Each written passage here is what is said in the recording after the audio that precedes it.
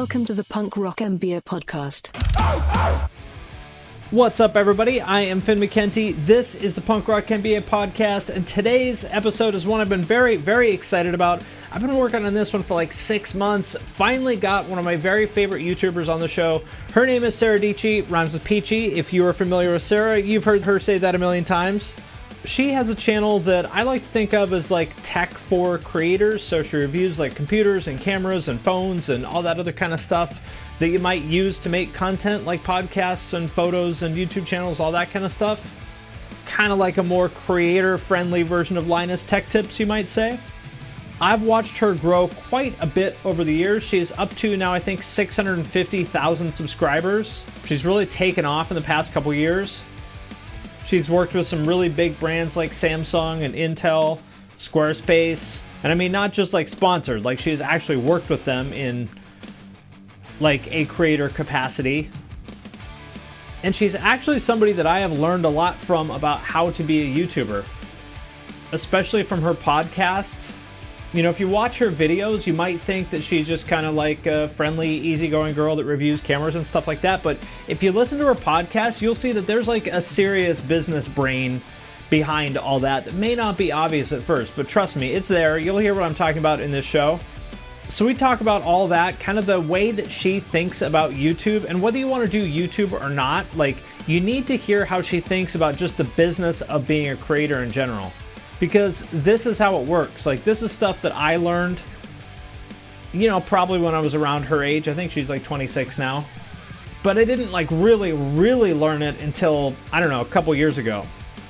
So she is way ahead of the curve. If you have any ambition at all to be a creator of any kind, or really just if you have any ambition at all to do anything, I think it would be very smart to listen to her. She's just really smart person with fantastic content. So very excited to finally get her on the show. She's a very busy person. Not easy to get her time, but I did it, and now you get to hear the conversation. But before we get into that, there are a couple things that you can do to support the show if you are so inclined. Number one, share it on social media. Whether that is Instagram or Facebook or Twitter or Tumblr or TikTok or Friendster, whatever, we appreciate all of it. And if you do, please tag me, tag the guest. You can tag Deanna if you want, our wonderful editor and producer who makes the whole thing happen. Second thing you can do is, if you are so inclined, you could buy some merch. We've got a few new designs that maybe you haven't seen before. There's a link to those in the show notes. And lastly, if you really like us, you can support us on Patreon. Patrons get access to every show a week early. There's a members-only private Discord server that I'm in. There's also a way to have me review your band or podcast or graphic design portfolio or any other kind of creative project that you might want to get my feedback on. And also, I want to thank Deanna. Again, she is the producer and editor that makes all this happen. If you have any questions about how to start your own podcast, or maybe you already have a podcast, but you just kind of want to level it up, you can definitely hit her up. I can't say enough good things about her. There's a link to her site in the show notes. And with that out of the way, let's get into the episode. Sara Dietschy, good afternoon. Welcome to the podcast. I know you're a very busy person, so thank you for making time for this. Of course. I am so happy to be here. I think we have a lot of overlap, so I'm excited to chat. Yeah. Well, I first encountered you when my old friend and former boss, Chase Jarvis, was on your show. And from there, I started watching your videos and listening to your podcast. And I don't really generally follow a lot of, you know, tech or photography video. Like, it's not really my world, but I really like your channel. And especially after listening to your podcast, that's what got me really interested, because I think you have a mind for business that I don't find very often in creators. That is something that I enjoy. I try to hide it sometimes because it is easier to follow when you're just a creator. Right. Sometimes if I get a little bit too niche with the content, then it gets slightly unrelatable. I mean, one of my favorite people to talk to on my podcast, That Creative Life, is Roberto Blake, because he is almost like, he's 60% business, 40% creative. And I love geeking out with him. And in another world, maybe my channel would be a little bit more like that. But that's why I enjoy my podcast, because I get to go into detail about stuff that I think some people might think is boring.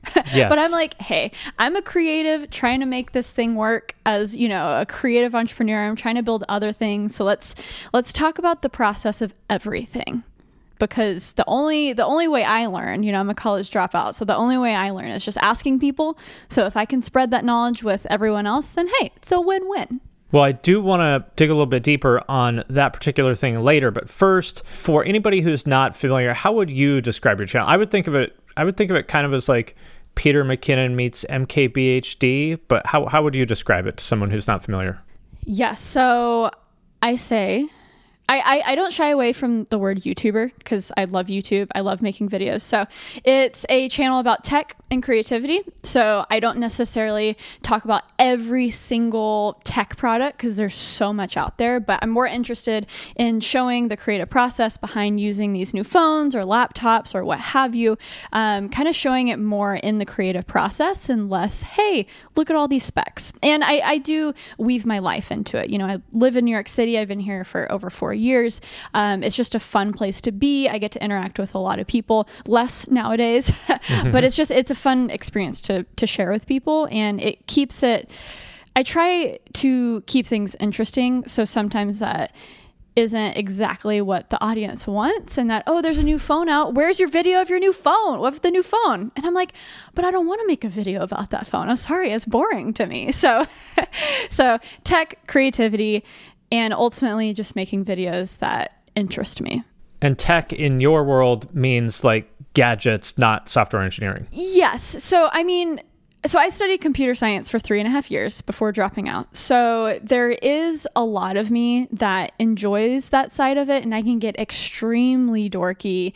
And, you say you have somewhat of a music audience. I've played electric guitar for over 10 years.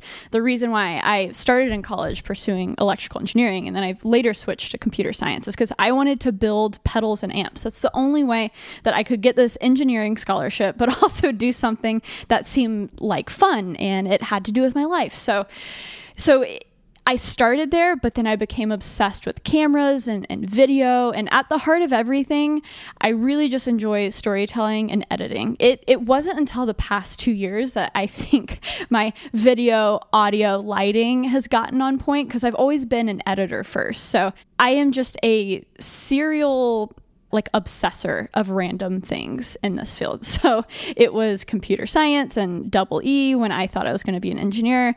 It was video editing, telling stories when it was solely video editing. And now that I've been able to grow a business around being a YouTuber, it's more, hey, how do I expand on that? Continue telling stories.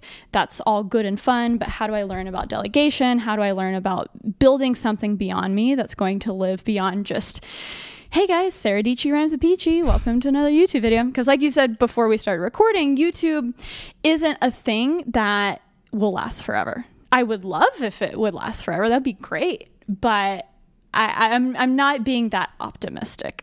I see it as like a 10-year run. So now that, I started my channel and... Well, you're on year 9, so the clock's ticking. Exactly. So I'm like, I've done it full time for 4 to 5 years, but I started in 2011. So there is that thing in the back of my head where I'm like, are people going to get bored of me? We got to prepare for that moment. Well, that's smart because, I know tons and tons of people in bands, and it's a bummer when I see people who turn 30 or so and realize that either their band has run its course or that they just don't want to live that life anymore, and they're like, oh fuck, what do I do now? Yeah. And the smart ones have something figured out. They're like, well, I got my real estate license, so I'm good. And I think having an exit plan, it may sound pessimistic, but I don't think it is. I think it's just, that's reality. Very few things last forever. And if you don't plan for it, then you're probably going to get caught by surprise, and that's generally not a good thing. 100%. Preach. Well, you touched on so many things that I wanted to talk about. I have a huge list of questions here that I'm sure we're not going to get to. But first thing I wanted to ask about. So right now you're at 650,000 subscribers or something like that. Yeah. So that is a good sized channel, but it's not huge. There's lots of people with way more subscribers. And yet you, I think, have what's impressed me a lot is you've really punched above your weight in a lot of ways. Not to say that you don't deserve it or anything like that, but you work with people like Linus and Gary and MKBHD and Chase. And I know, for example, Chase says no to everything. And I'm sure that all those other people do too. You've worked with like Samsung and Intel, a lot of big brands and stuff. How have you been able to get plugged in at such a high level? It's so funny that I've been doing some more interviews recently, and I think this is the biggest question, and I didn't know. Oh, really? Man, I thought it was going to be. I thought I was the smart one. Well, I mean, you are a smart one because it's the consensus. I feel like it's been like 2 or 3 people over the past few months, but I didn't know this was a thing until people started asking me. And I think for every single relationship I have in the industry, there is a long line of behind the scenes from like literally starting. When I started my channel in 2011. Maybe it started around 2014, 2015. And it's one of those things where like maybe I can just take a couple. So Chase Jarvis, he's so awesome. And it's so funny. He was on That Creative Life even before it was my podcast. That Creative Life was actually just, a YouTube series where I did XYZ. It's funny how things evolve over the years, but he is someone that is, of course, really close to Adobe because creative software, Premiere, Photoshop, Lightroom. And I got the Adobe Creative Residency in 2016. And what that is Adobe basically pays you to pursue your passion projects for a year. And of course, share the process along the way. They get a lot of great advertising. Hey guys, this is how I edited this in Premiere. And then I go to conferences and talk on Adobe's behalf and stuff. So Chase, being close to Adobe, he was kind of looped into that creative residency thing. And I was the second year resident, and we had already adjacent people. Or new adjacent, like fellow creators. And so I think I was on his radar. And I think when people get confused by the definition of luck and serendipity, there's a big difference. And I try to play in the world where I just increase my surface area of serendipity. And one day, these people I want to meet, the things that I want to happen are just like bound to happen if you just keep doing these certain things. So I'm always on the internet. I'm always making things, just a lot of random, like getting to know people on Twitter and Instagram and Adobe Creative Residency, being ready to start any person that Adobe introduced me to. I was like, okay, what's up? How can we work together? 2016 was the year of no sleep. So I love sleeping. I sleep 8 hours a night, 8 to 9 hours a night now. So I'm not advocating for no sleep. It's just there's certain phases of your life where you just full send it. And that was the year. And so there was a lot of that where once I got to know Chase through Adobe, at that point I had already been on Gary Vee's show.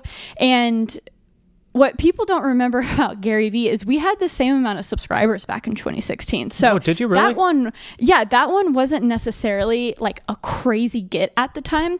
I was watching this dude who, crazy wine guy, and he changed my life like crazy because he was the first one that said in a video, hey, you don't have to finish your college degree, especially if you're about to go into debt. And that was the first unlock for me 3.5 years into my degree that I was like, oh, hold on. I don't have to go into debt for something I hate.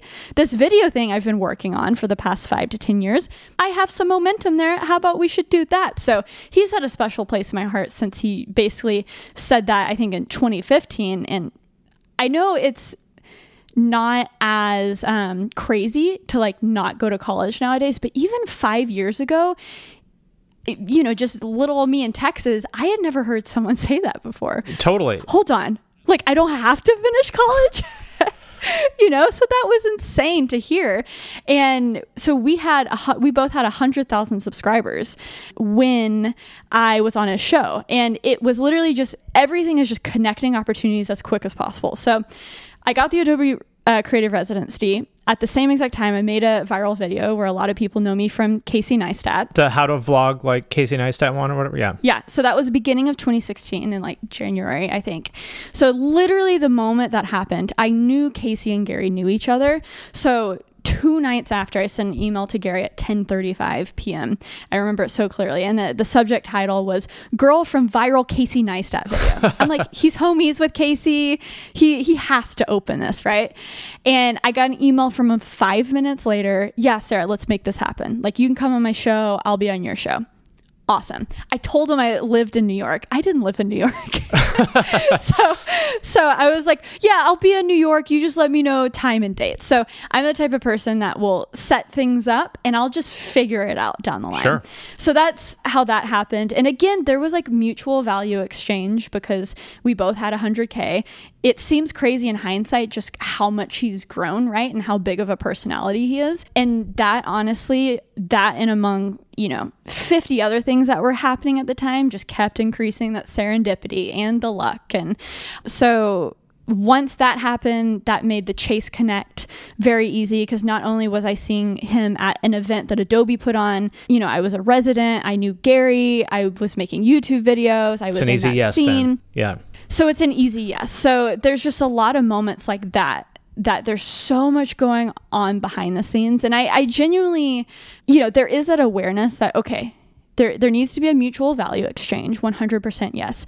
But I'm always trying to figure out how can I help people beyond just being on a video or a podcast. So, I mean, there's behind the scenes stuff that people don't even see that are going on that, makes me either a friend or a helper. I love to be a connector to people. So all of the things. Well, let me also ask, so that's cool that you sent an email to Gary and got a yes 5 minutes later. How many times did you send an email like that and heard nothing back to various different people? Let's see. Honestly, so I didn't start emailing like that or messaging people like that until I knew that there was a value exchange. So before that, the only people that I'd be collaborating with are, I moved to Nashville for 9 months. I had my best friend in Nashville. Her husband is in the music business. So I knew there were some people that he knew that were just really cool and creative. That's why I moved to Nashville. I wanted to be around more creative people. So when it came to my first creative docuseries I made on my channel, Creative Spaces TV, the first 3 people that you see are just friends of my friend Naomi. They're not big, they're not famous, but my value exchange there was, hey, I'm going to make you the dopest video ever that you can share with your family and friends. Spend a day with me and we'll make it happen. And, they shared it with their friends and family and okay, maybe it only got 1,000 to 2,000 views, but during that time it was really good to develop my skills as a filmmaker, as a storyteller, and that credibility helped me later on. So in the beginning, it was always, I wasn't emailing Gary or Casey when I had 1,000 subscribers. So you just have to have, I hate that this is just becoming me regurgitating Gary, but you got to be self-aware. And I think that's what I was doing. Well, I hate doing that too, but yeah. Gary is just so smart that someone's like, there's no way I'm going to say this better than he did. So I'm just going to steal what he said. Just go listen to Gary. Yeah. Yeah. Turn this podcast off. Just go do whatever he says. There you go. Yeah. Well, I think there's a good takeaway there. Oftentimes what I would tell people is just ask. It can't hurt. But on the other hand, it's also smart to not pull the trigger until you think you have a good chance at hitting the target because, it actually can hurt you to reach out in ways that don't make sense and make you look stupid. Right. And it's like building up credibility is really important because I'm not going to sit here and be like, I'm busy. Everyone's busy. Okay. That's nothing new. But just you sliding into the DM and saying, hey, I am associated with Chase, that automatically means, okay, he can't be a crazy person if, he knows Chase. That's what you think. And then and then you check the channel out and okay, cool. It looks like he has some stuff going on. Like this will be a good conversation. Let's do it. But it takes time to vet people because you don't want to go on someone's video or podcast without knowing what they're about. People say crazy stuff nowadays. You don't want to associate yourself with, a crazy person or something. So that credibility is so huge when reaching out to people. And I think people only associate that with numbers. And I say, no, guys, from 2011 to 2016, all of my credibility was, hey, look at this good video I made. Let me make a good video about you. And then that just snowballed. And then eventually, once I gained more of an audience, it could be a combination of, hey, I have 4,000 subscribers and I'm also going to give you this really dope video that you're going to be just so stoked to have for free. Of course, I'll say yes. And then now it's much easier because, I have numbers too. So. So for anybody listening who's like, wow, this sounds like they're so calculating and they're just doing all this like a chess game to, manipulate the pieces to get what they want. I don't see things that way, but what would you say to somebody who might feel like this is an inauthentic way of seeing the world? Mm-hmm. Well, I'm a very calculated person. Like, I think you have to be. I think a lot of people look at my story, and I do talk a lot of the big leaps in life, like dropping out of college. That was probably the biggest thing in my world at that time. However, I stayed in college for 3.5 years. like it's not like I was just throw caution to the wind. And I was working on my plan B for 3.5 years until I felt confident in my video skills. And there was a little bit of that breaking point of, oh, I lost my scholarship money. So that helped push me off the ledge. But it was 3.5 years and even more in high school, developing those skills on the side, convincing people that I'm a worthy video creator. And then once things kind of lined up, it wasn't as, even though it was risky in my brain because, I'm, losing a steady job, there was things in the background that I was doing to make that jump much easier. So you kind of have to be. If you want to do things in a world that just is so random, and is so hard to be successful in, you can't just say, oh, I'm just going to put my stuff out there and see what happens. You gotta go for it. You got to full send. And by the way, everybody I know who is successful thinks this way. Yeah. Because you just have to. I mean, in a world in which the people you want to work with have 9 billion opportunities to choose from, you have to ask yourself, why would they say yes to me? Yeah. Yeah. And I have, being on the other side of it now, I have so much more respect and I give so much more grace to people now, because if it's not on my calendar, I totally forget about it. I never thought I would be, quite frankly, that asshole who doesn't show up to a meeting by accident. I was like, in what world is that possible? In what world? Who are these people? They just think they are just self-righteous, right. But I'm like, oh my gosh, I am now that person. If I'm not organized, if I'm not on the same page with my team, I don't show up to things unless it's in my calendar. So you just have to think from the other person's perspective. Like you said, when they have 10 million other things going on, how is it going to be valuable for their time? But also too, be positive and make friends in your industry. This entire time that I've been, as I've been on my way up, I've been trying to build people around me and build people with me. And it's something I've been honestly kind of not depressed by, but just it's been funny to see that I've been doing more collaborations recently, or just talking to more YouTubers recently. And it's so weird to be a YouTuber that people watched in the beginning for inspiration, but then those people are bigger than you now. Mm-hmm. And it's kind of embarrassing. It kind of is where Ali Abdal, he's a really good productivity YouTuber. And he's been just so generous with sharing about my work on his YouTube channel. And he's almost about to hit 1 million subscribers. And he's someone who says, Sara is the person, one of many people who inspired me when I started my channel.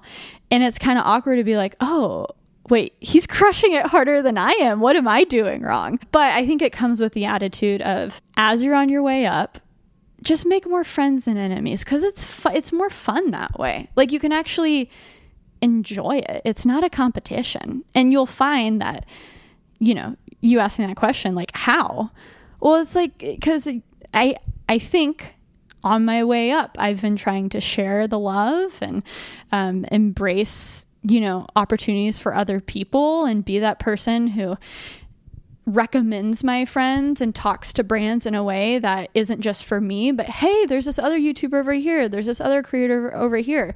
If someone else gets a brand deal, doesn't mean that you're not going to get one. And that just means that people are going to come to you more often, and friends will get jobs, and that's great.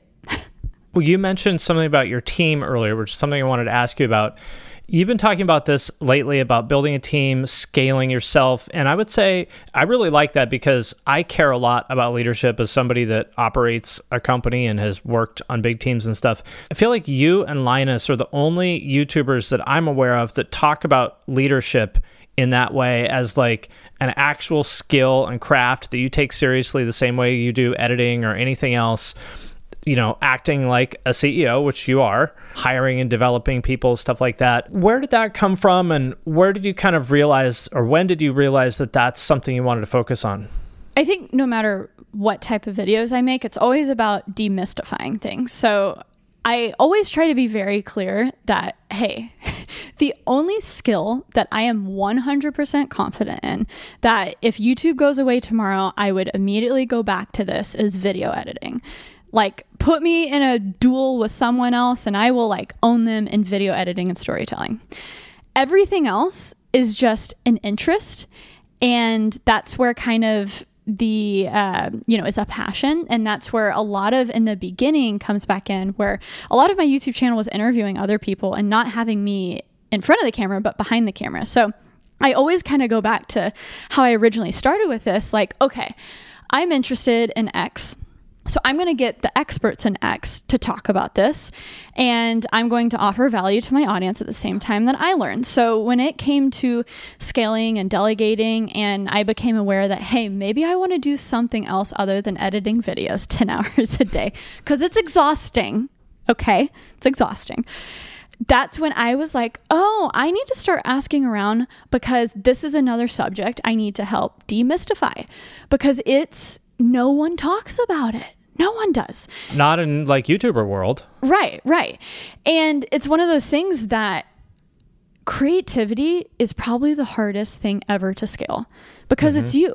And so I've had to embrace the harsh reality. Some things literally can't scale, and you're going to have to do them forever. So that means that you have to figure out the things that you can delegate, and you just have to chip away at it. And you have to be I'm more of the messy creative type. So I don't care about organization. I don't care about putting crap into a Google Doc.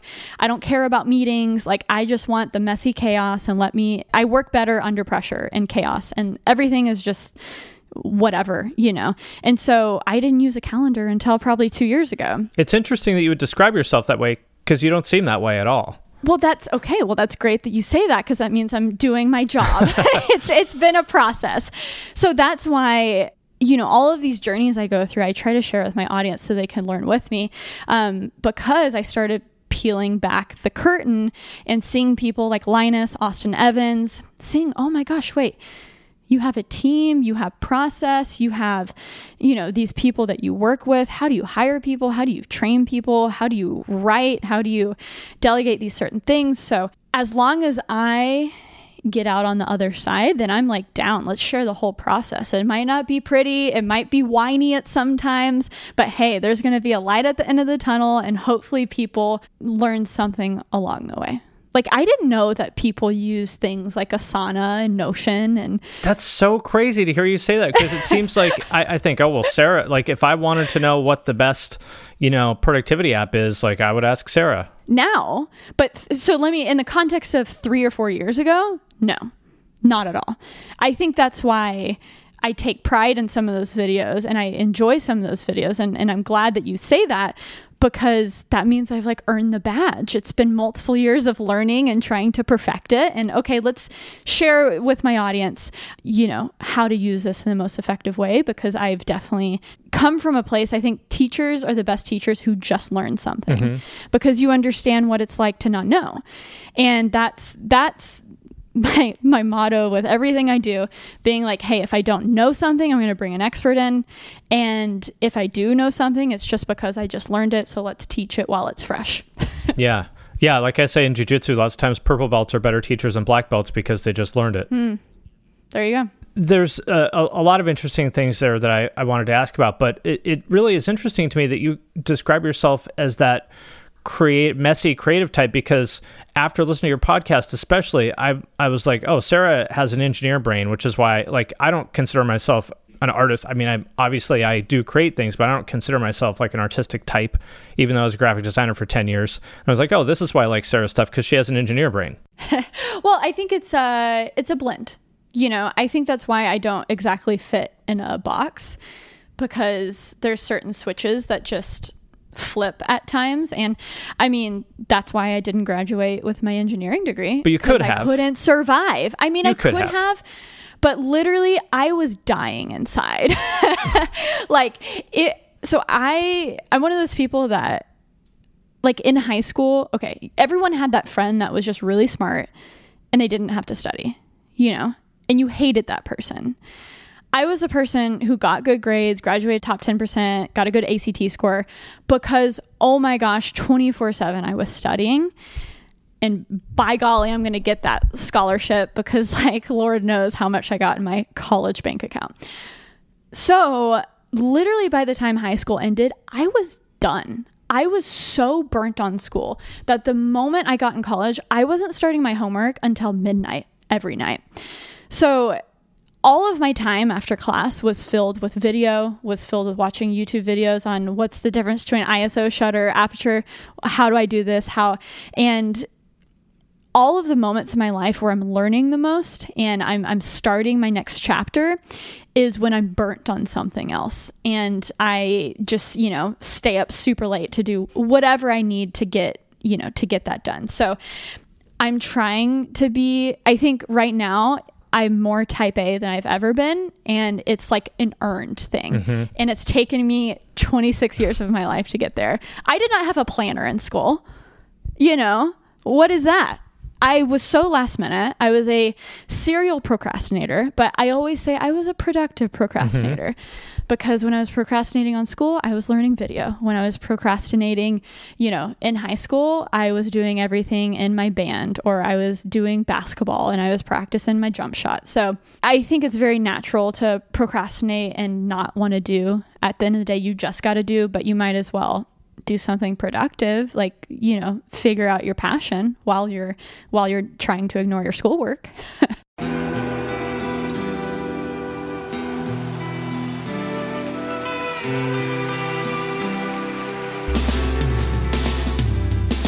I don't think it overstates things to say that the Beatles were the greatest gift to entertainment and culture of our time, a secular religion, if you will, with their universal appeal and demonstrable impact on people's lives. I'm Robert Rodriguez, host of Something About the Beatles. With every episode, I speak with historians, musicians, artists, and Beatle witnesses, all in the service of fresh insights into the most joyous cultural entity the world has ever known. I hope you'll join me and listen to Something About the Beatles, now on Evergreen and wherever you get your podcasts.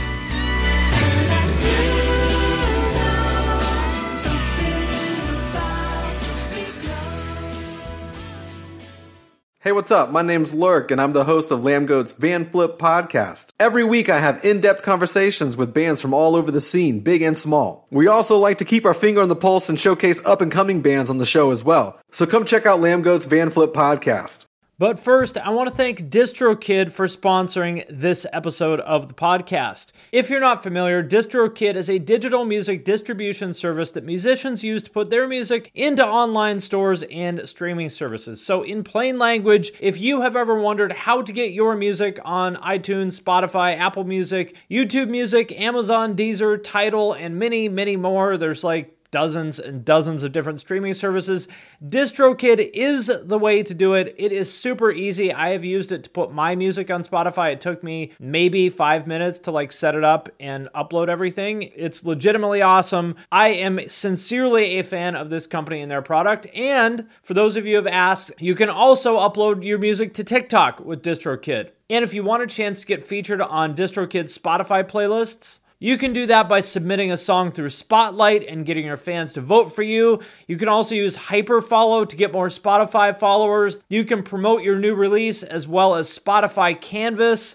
That's where there's the video in the background in the player, and when you share it on Instagram, it shares that video too to make your Spotify release pop. And Spotify Canvas is available to all DistroKid artists. Like I said, as you can probably tell from this, I am sincerely a fan of DistroKid. DistroKid can do everything I just talked about and so much more. So be sure to sign up with my link, which is in the show notes for this episode, to get 7% off your first year. That link is in the show notes of this episode, or go to distrokid.com/VIP/thepunkrockmba. And thanks again to DistroKid for sponsoring this episode. Well, since we are learning that Sara is not as she always seems, I have a question for you. Exposed. Yes.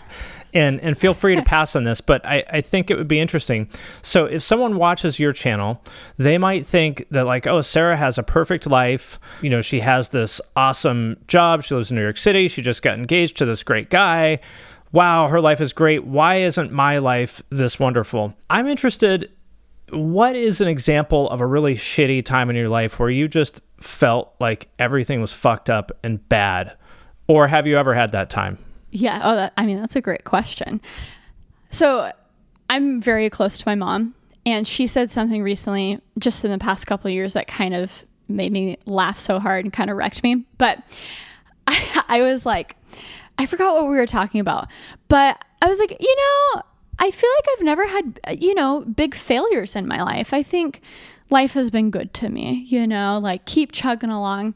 And she literally started laughing in my face, and she goes, Sara, you're joking, right?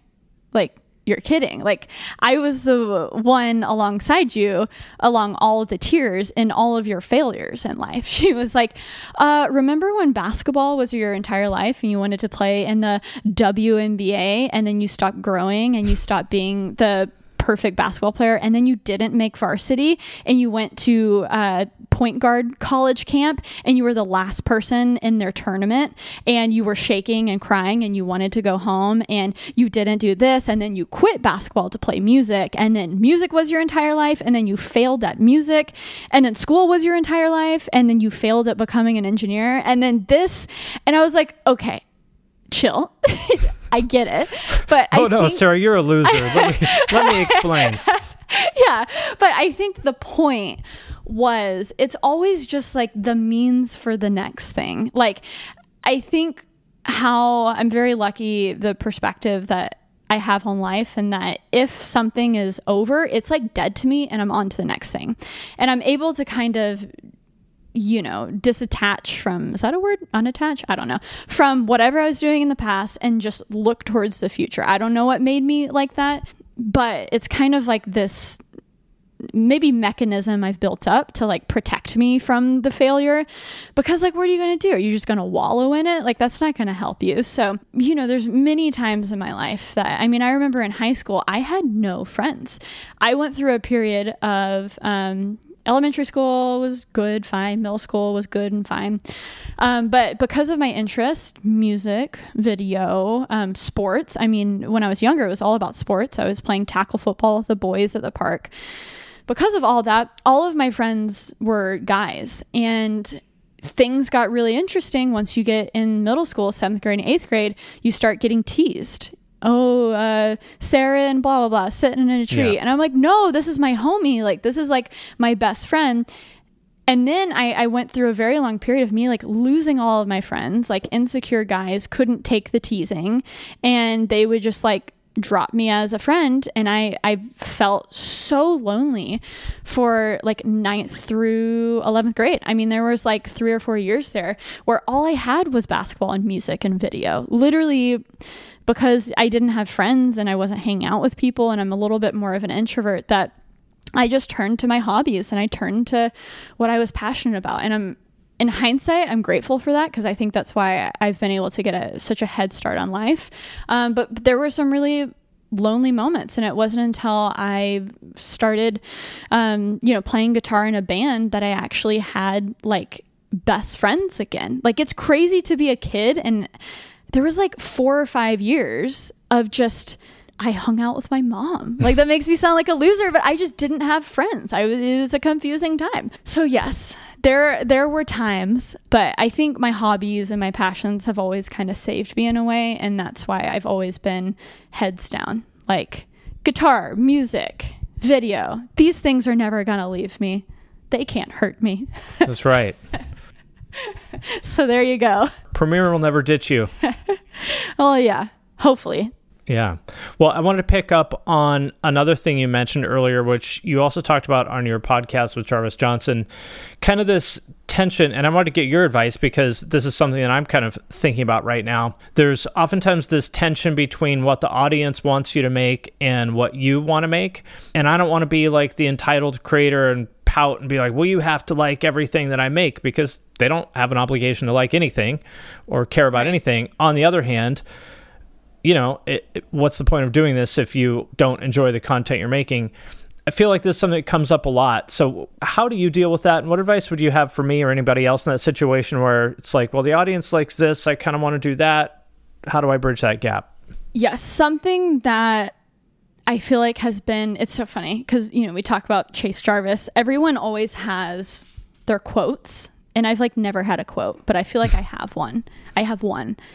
And I'm probably even going to get it wrong. It's one video I made, and it's kind of like a philosophy I live my life by. And it's always like, okay, one for me, one for them. In that I'm going to make one video that's for me. I don't care what people say. It might not get all of the big views, but I'm going to make it so I don't go freaking crazy. I watched that video and I started doing that after you said it, by the way. Yeah. And it changes things because then you have...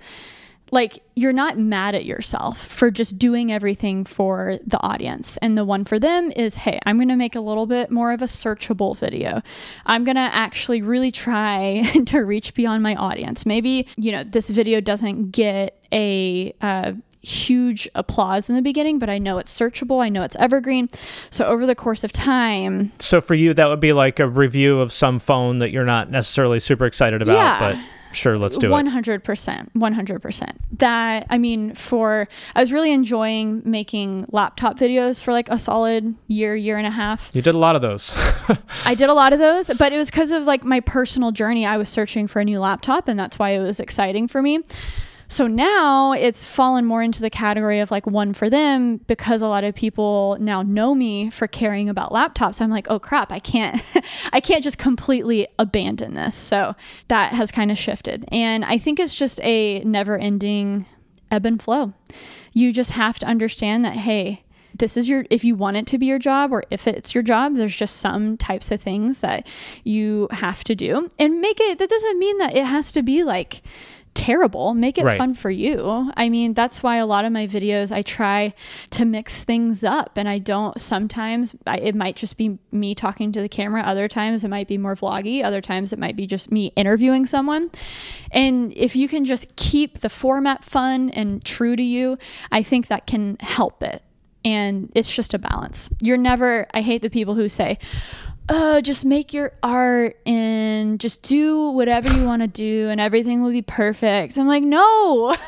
That's a good recipe to get ignored and frustrated because you're not getting the results you want and then blaming the world for it. Yeah. And it's like the real world. Exactly. It's like we live in a very nuanced world where like you can't just do whatever you want all the time. And that applies to your art and that applies to your creative passions.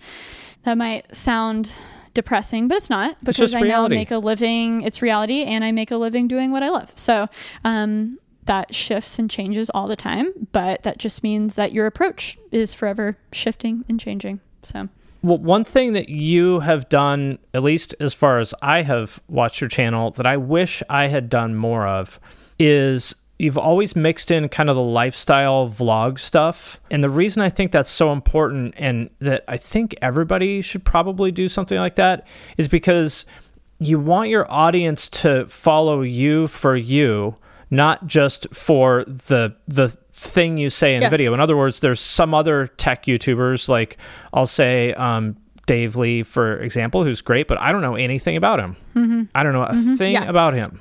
And I know lots about you, and that means I will pay attention to anything you say about anything. Mm-hmm. And that's what I think a lot of people miss, or are just coming to the realization of it and thinking that it's like a new concept, when I think a lot of, this is going to sound like, again, I'm like tooting my own horn, but these people who have gone on and like had really successful YouTube channels, like who I mentioned earlier, Ali Abdal, he is a really good example of that, where he's a productivity YouTuber, but he also inserts personality stuff. He inserts things about him. He inserts his life. And like when you're a YouTuber, your audience, you want them to care about you because that means they'll carry over no matter what you do.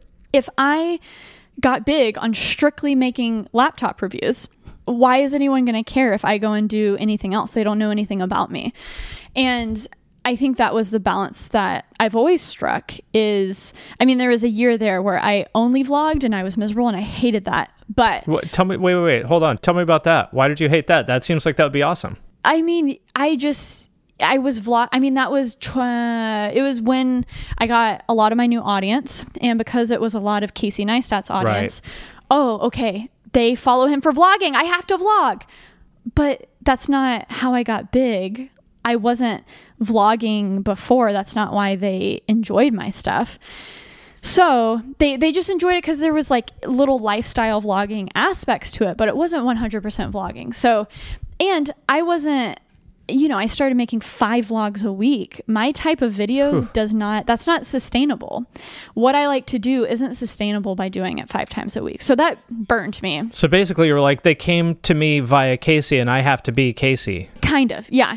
And I mean, that was during the residency too. So I was like, I might as well just make all the videos. I literally vlogged and also made another season of my Creative Spaces TV, and that like killed me. But I learned a lot, and I learned, okay, I need to go back to more what I was doing before, what people followed me for. It wasn't fun. It wasn't enjoyable.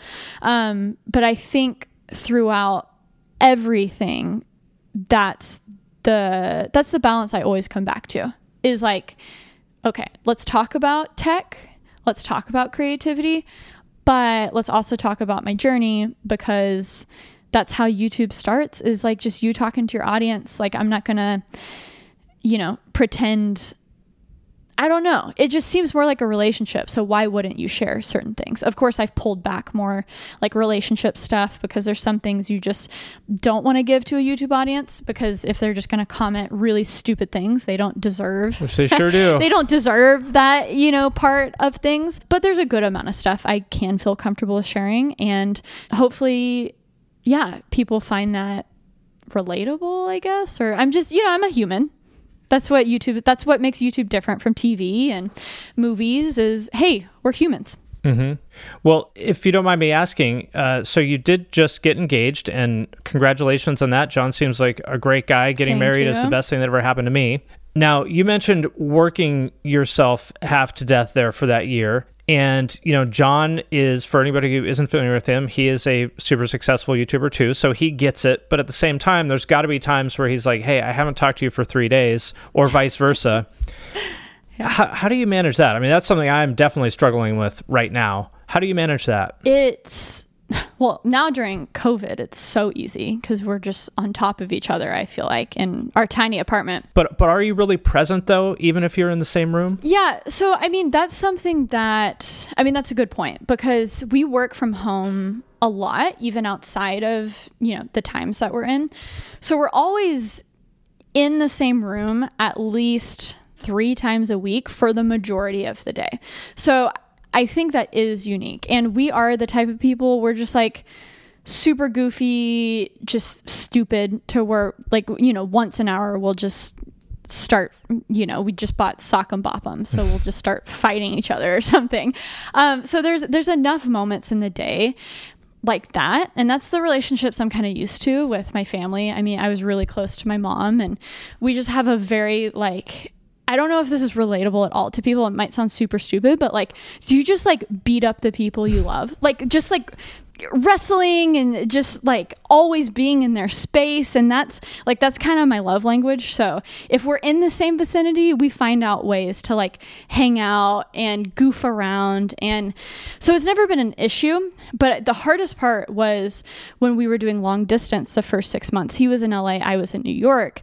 And when you're used to that type of love by being in the same vicinity and just, knowing that you're there for the other person, I think that was the most difficult, because we both pour ourselves into our work so much that, oh my God, John didn't call me today. Oh no. Or I didn't call John. So I think that was the toughest part of our relationship. And now, because we have that understanding of we are just full sending in everything in life, there's that common ground that we're not going to be mad at each other if I'm at the office all day. We're not going to be mad at each other if I have to go to a conference for 3 days. Luckily, we like each other for, like, I like Sara, John likes John. And we came together in a moment where we were very secure in ourselves. And I think that's really important for relationships because we weren't putting our own shit on the other person. And because of that, I think, you know, I got nervous because the first year of dating, we hadn't had a fight. And John saw that as like, oh, everything's perfect. And I saw that as like, hey, this isn't normal. Like, we almost got to like manufacture to stir up some stuff here because this isn't like normal. But I think, you know, I'm kind of going on a tangent now. No, this is good stuff. Yeah. We're like any other couple in that we do fight, but we really are like BFFs. So at the end of the day, we have enough common ground to just know what we're thinking. Like, we know our hopes and goals and dreams, and, you know, he knows where my brain's at, and he knows that this is the phase of my life where all that matters is, of course, him, but like my career. And he's always been fully aware. I feel like on our first date, I literally like, did I like pick up a random child?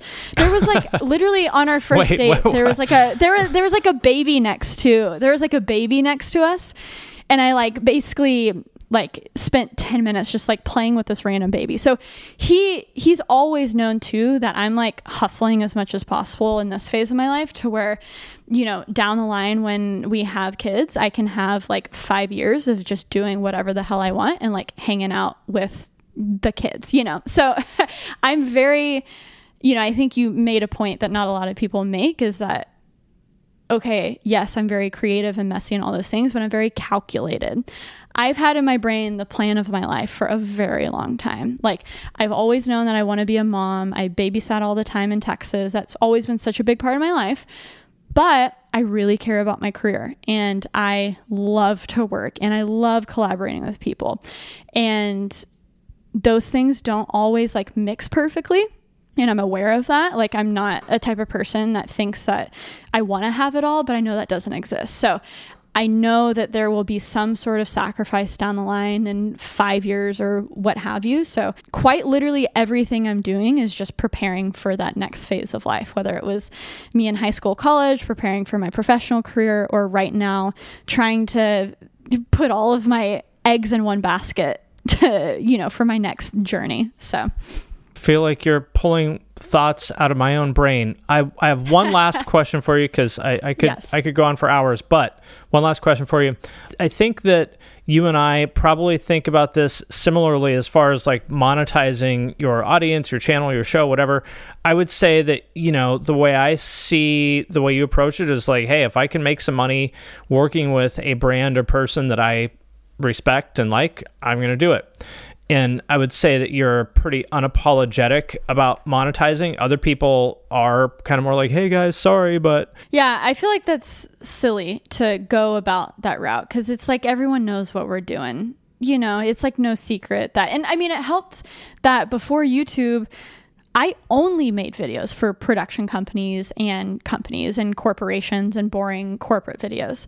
So my entire video world before YouTube was 100% for the client, 100% doing, I mean, like the most boring videos of like doing a talking head for American Airlines in DFW, their like new headquarters or something. It was the most boring thing ever. But that was my perspective on making money in video. So when YouTube came around and I was like, oh, wait, I can make what I want and then I can find a brand to come alongside that and empower that and like they get some fun, but also I get to do what I want to do.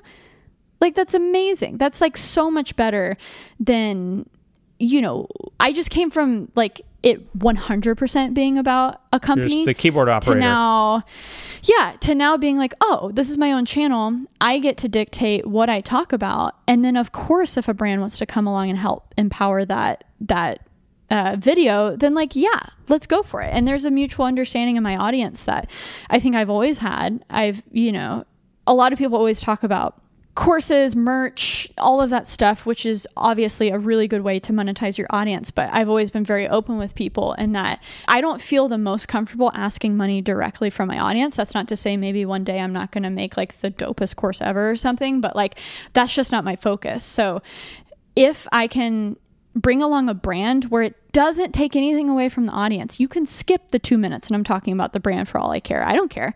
But if it's going to maybe help your life and you don't have to pay me directly for anything, if you happen to be searching for a laptop, if you happen to need a new productivity software and you want to sign up with my link, go for it.